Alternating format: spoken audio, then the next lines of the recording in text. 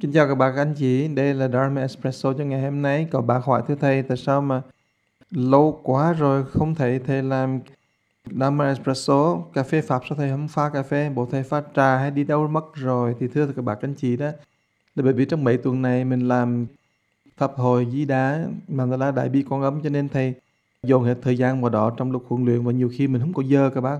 Sau xong rồi thì là mình là có nhiều người bạn bè cô bác học trò đủ thứ tới với thầy, cho nên nhiều khi là cũng không có giờ nữa. Bây giờ thì là bây giờ mình settle rồi, mình ăn tịnh rồi thì bây giờ thầy bắt đầu làm lại và thầy hứa là pha cà phê mỗi ngày cho các bác nhớ uống nha.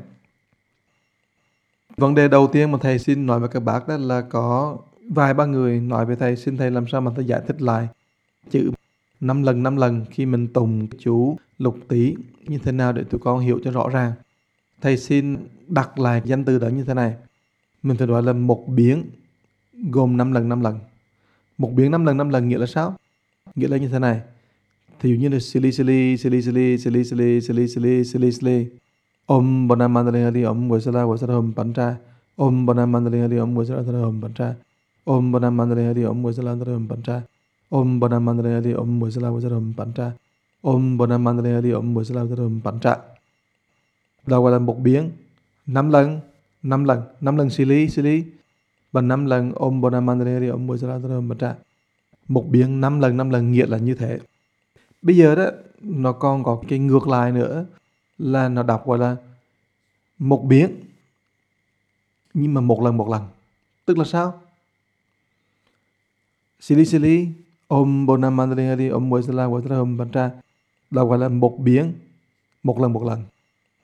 Và nhiều khi mình đọc 5 biến một lần. 5 biến là gì? Mình đọc 5 lần cái câu đó như thế này. Silly Om Bana Mandali Hari Om Vaisala Hum Pancha. Cái đó là một biến một lần. Bây giờ mình đọc 5 biến thì đọc như thế nào? Silly Om Bana Mandali Hari Om Vaisala Hum Pancha. Silly Om Bana Mandali Hari Om Vaisala Hum Pancha. Silly Om Bana Mandali Hari Om Vaisala Hum Pancha. Silly Om Bana Mandali Hari Om Vaisala Hum Pancha. Silly Om Bana Mandali Hari Om Vaisala Hum Pancha. Cái đó gọi là 5 biến mà một lần. Cho nên nhiều khi là chúng ta bị hỗn loạn giữa hai cái vấn đề đó.